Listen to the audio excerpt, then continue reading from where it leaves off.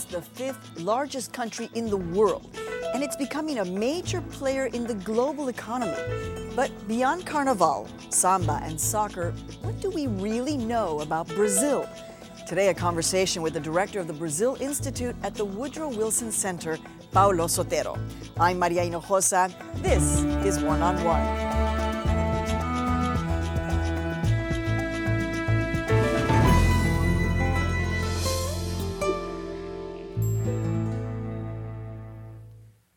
Paulo Sotero, you are the head of the Woodrow Wilson Center's Brazil Institute in Washington, D.C., longtime journalist covering the United States for Brazil. And I just have to ask you, so many people think about Brazil as being this far away, tropical country, far deep in the south. But in fact, Brazil is a growing superpower. It's gone through an extraordinary transformation in the past 20 years.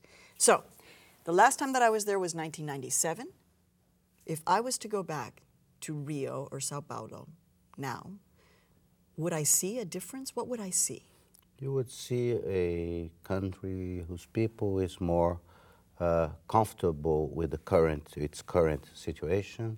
There is a sense of hope that has been restored to the country compared to that time.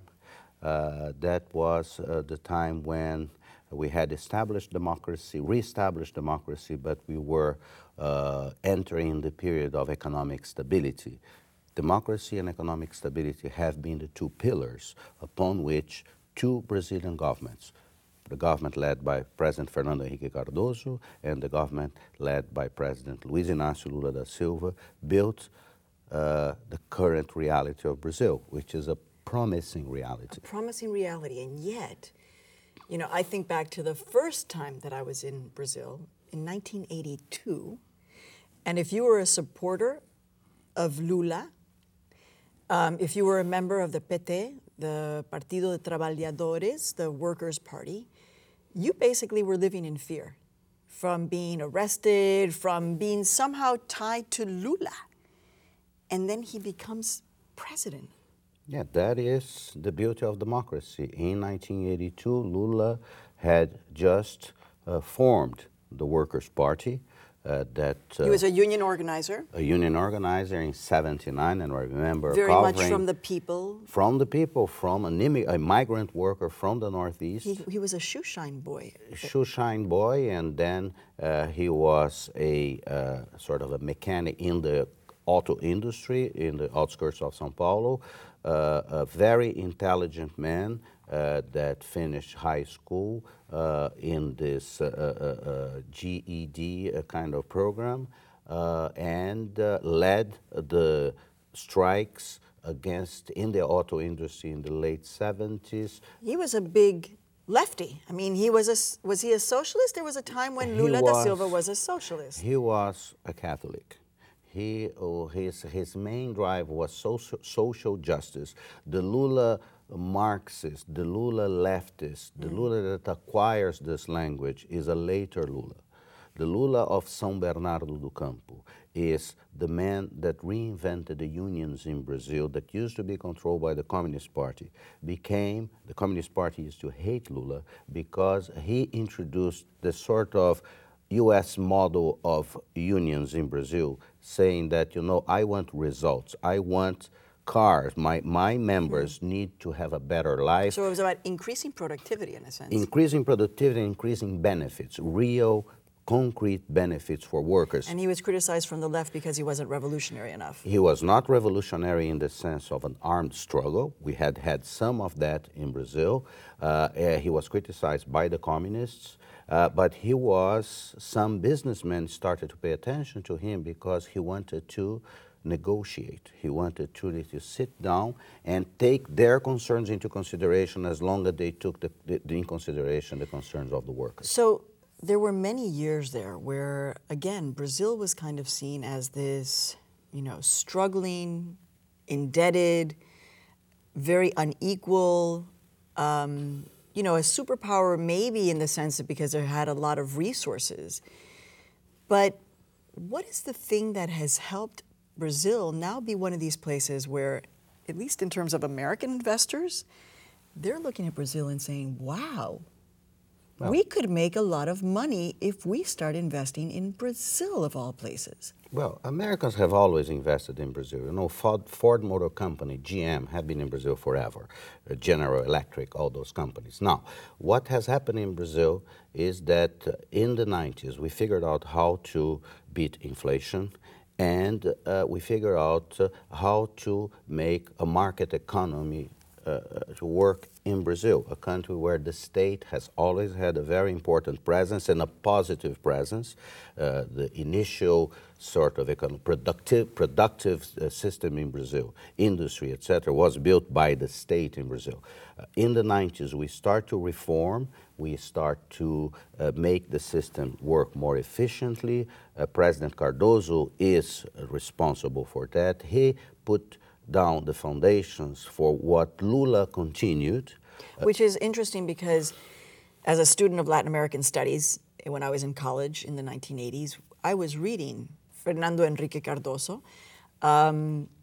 He was an intellectual who was talking about how to develop underdeveloped countries. Is Cardoso's legacy and then Lula's legacy what essentially created this foundation for Brazil to be lifted out of this kind of third world? I believe historians of the future will study this period and they'll see that Cardoso and Lula were parts of the same moment.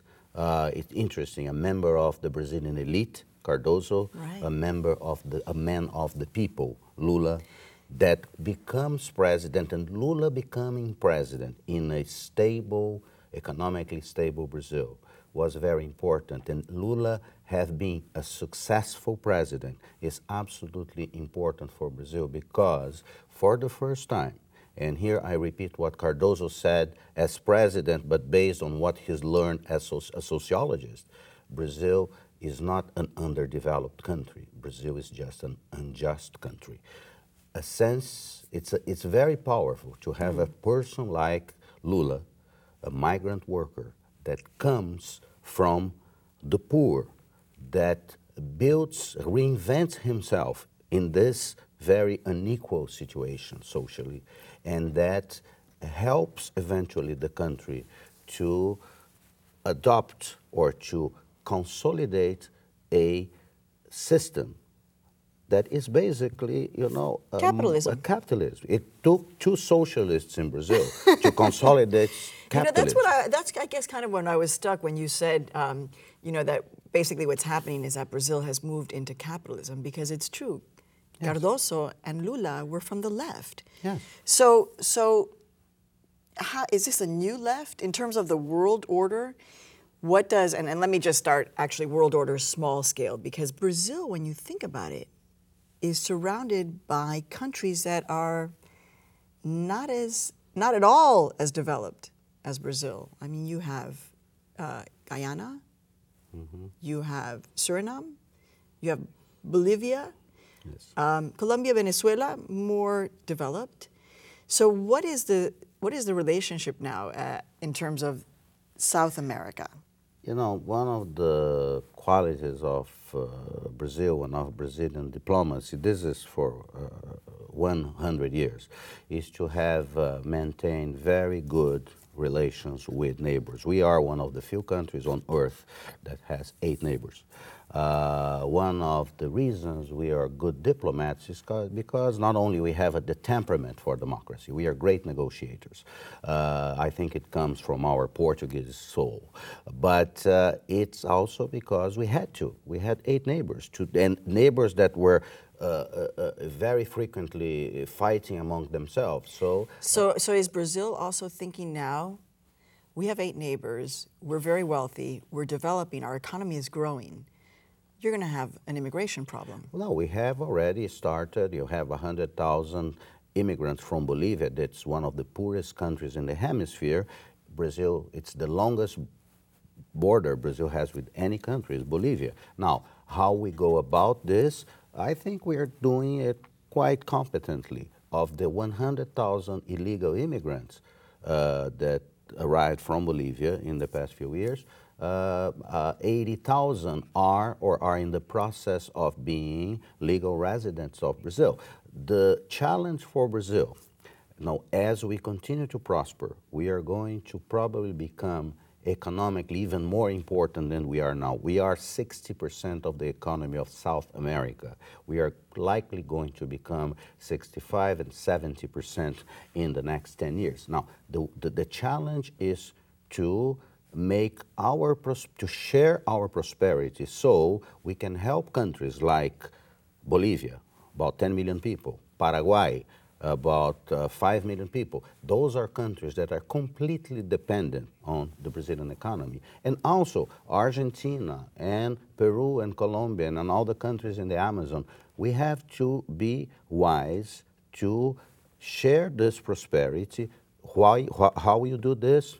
Integrate our economies, build more infrastructure, more roads, more contacts. We can benefit from that, and they can benefit from our development. Okay, but at the same time, you're talking about Brazil now geopolitically. It's not just its relationship in terms of Latin America, but you're also talking about Brazil making relationships now with the BRIC, which is the Brazil, Russia, India, China coalition. You have Brazil having lots of conversations with Iran.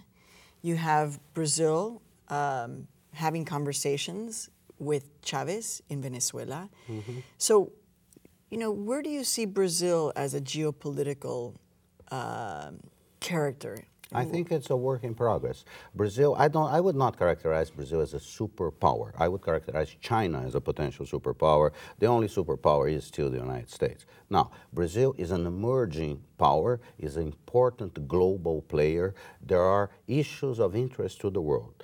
Go talk about agriculture. You cannot have a reasonable conversation about agriculture without talking to Brazil, because Brazil is the most productive agricultural nation on earth. You cannot have a reasonable conversation, an intelligent conversation about climate change without Brazil at the table. About increasingly international security, President Lula tried in 2010 to have a say on how to bring Iran to the conversation. It was a failed attempt. It did not work, but Brazil, we believe in Brazil that we have a vocation to promote peace. And we can, I think, be a positive presence in the world. It depends on how we use our assets, but Brazil has, under President Lula, it started with Cardoso, continued, was deepened by President Lula, two leaders that, by the way, were the people that introduced presidential diplomacy in Brazil, because they had the capacity and they had the talent to do that. And Brazil is sort of emerging, and we are in the very process of finding our place and where we can better advance our interests. But you know that there are people who are going to say, well, that's wonderful. That and while Brazil is not, as you say, a superpower, but it is a growing power that can't be forgotten. But there are people who say, well, Brazil now has more millionaires than India, and Brazil's middle class has grown. But how does Brazil manage its own? You're talking about an international scale, but within its own boundaries of inequality, slavery, destroying the environment, the Amazon, indigenous people. By dealing with those issues, and this is what we have been doing. I think that, you know, there is an awareness of Brazil. You talk to Brazilian diplomats, and they will tell you, you can project abroad only what you are. You know, you think about the United States today. The United States is in a country in relative decline. There are issues that the United States had resolved and are back, like growing inequality. Brazil is still building and trying to resolve that. Making progress. About 30 million people in Brazil that used to belong to the ranks of the poor now belongs to the ranks of the lower middle class. Talk to people from Procter & Gamble and other American companies. They are absolutely in love with Brazil. They are building their business in Brazil are going up 30% a year. Why? Because Brazilians are having access, you know, more and more Brazilian consumers. It's really extraordinary. Some of the meat packing industry now in Brazil has the largest meat, is the largest meat packing producer the or one of largest the meat largest producer. meat producer. We have actually say, we jokingly say that we have as many people as we have cows. We have 200 million cows in Brazil. We are one of the major companies in the meat packing industry, etc. In this area. Now in the United States is a Brazilian company. And you have now uncovered vast oil deposits that are extraordinary. And this is another challenge because we are the country that has the best energy matrix on Earth. 47% of all energy consumed in Brazil comes from renewable sources. So let's just say that again, because I think it's important for people to hear that. 47, almost half of the energy used in Brazil is produced with renewable sources. Yes, compared to about 7% in the industrialized world. Now, it's why is that? Because of hydroelectric, electricity for houses, for industry, etc., comes in part from that. 80% of the electricity used in Brazil comes from hydro. We have also a new industry, it is sugarcane ethanol, which is a carbon-reducing activity, and that has made gasoline an alternative fuel in Brazil. Most cars that you see in the streets, in the cities, in the roads, are using ethanol, not gasoline. So, and also in the process of making ethanol, you produce a lot of electricity because we burn the bagasse of the sugar cane to power the mills, and the mills use only 1/3 of that energy, the rest goes to the grid. Now, the question for us now is to integrate this new wealth that we have, this pre-salt province, this is offshore, we have found enormous reserves of gas onshore also. It's to integrate all this into a strategy where Brazil can keep its clean energy matrix. It's not an easy task, and is the challenge of a country that has an abundance of energy resources and a very diverse Shouldn't everybody be so lucky to have an abundance of energy sources? But most people have a sense of Brazil. Maybe they don't know so much about the economic development and the kind of boom, but they do know that there are confrontations, that there is a real struggle going on in every way, in terms of the environment, in terms of the indigenous, in terms of the black population in Brazil. Yes, we have, let me talk about the Amazon a little bit. 15 to 20% of the Brazilian population live in what we call the legal Amazon, which takes about half of the territory. So up to 40%, 40 million people. Now, in Brazil, in the last 30 years, that has been a complete change in the way we think about the Amazon. The Amazon is now, is increasingly, I think the protection levels are increasing. Deforestation has decreased, it has not disappeared, it's still a problem, but more and more people, especially people from the agricultural sector, is realizing that we need to keep the Amazon there, not only because we are tree huggers, we are not, but because the Amazon is the physical element that controls the rain patterns in Brazil. The Amazon goes, but if agricultural... you say that there's an understanding that's different, then why in the news are we always hearing that still the issue around the Amazon is a battle, and that, you know, that it is not being protected? In part, here's a criticism for the rest of the world. In part because it's easy to talk about protection of the environment in the Amazon than protection of the environment in their own countries. You know, Brazil is somewhat used for that purpose. Everybody becomes a wonderful environmentalist in the Amazon.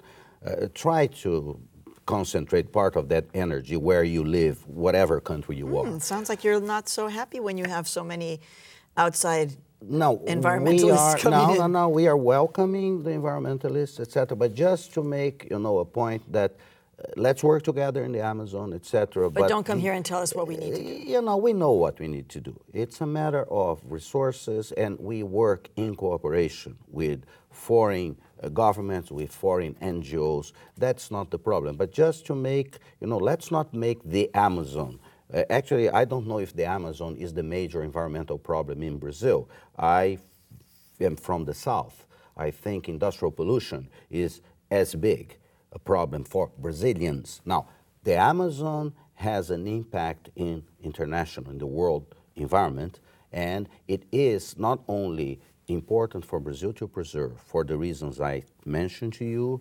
We need to preserve the Amazon to keep our agriculture productive in the south.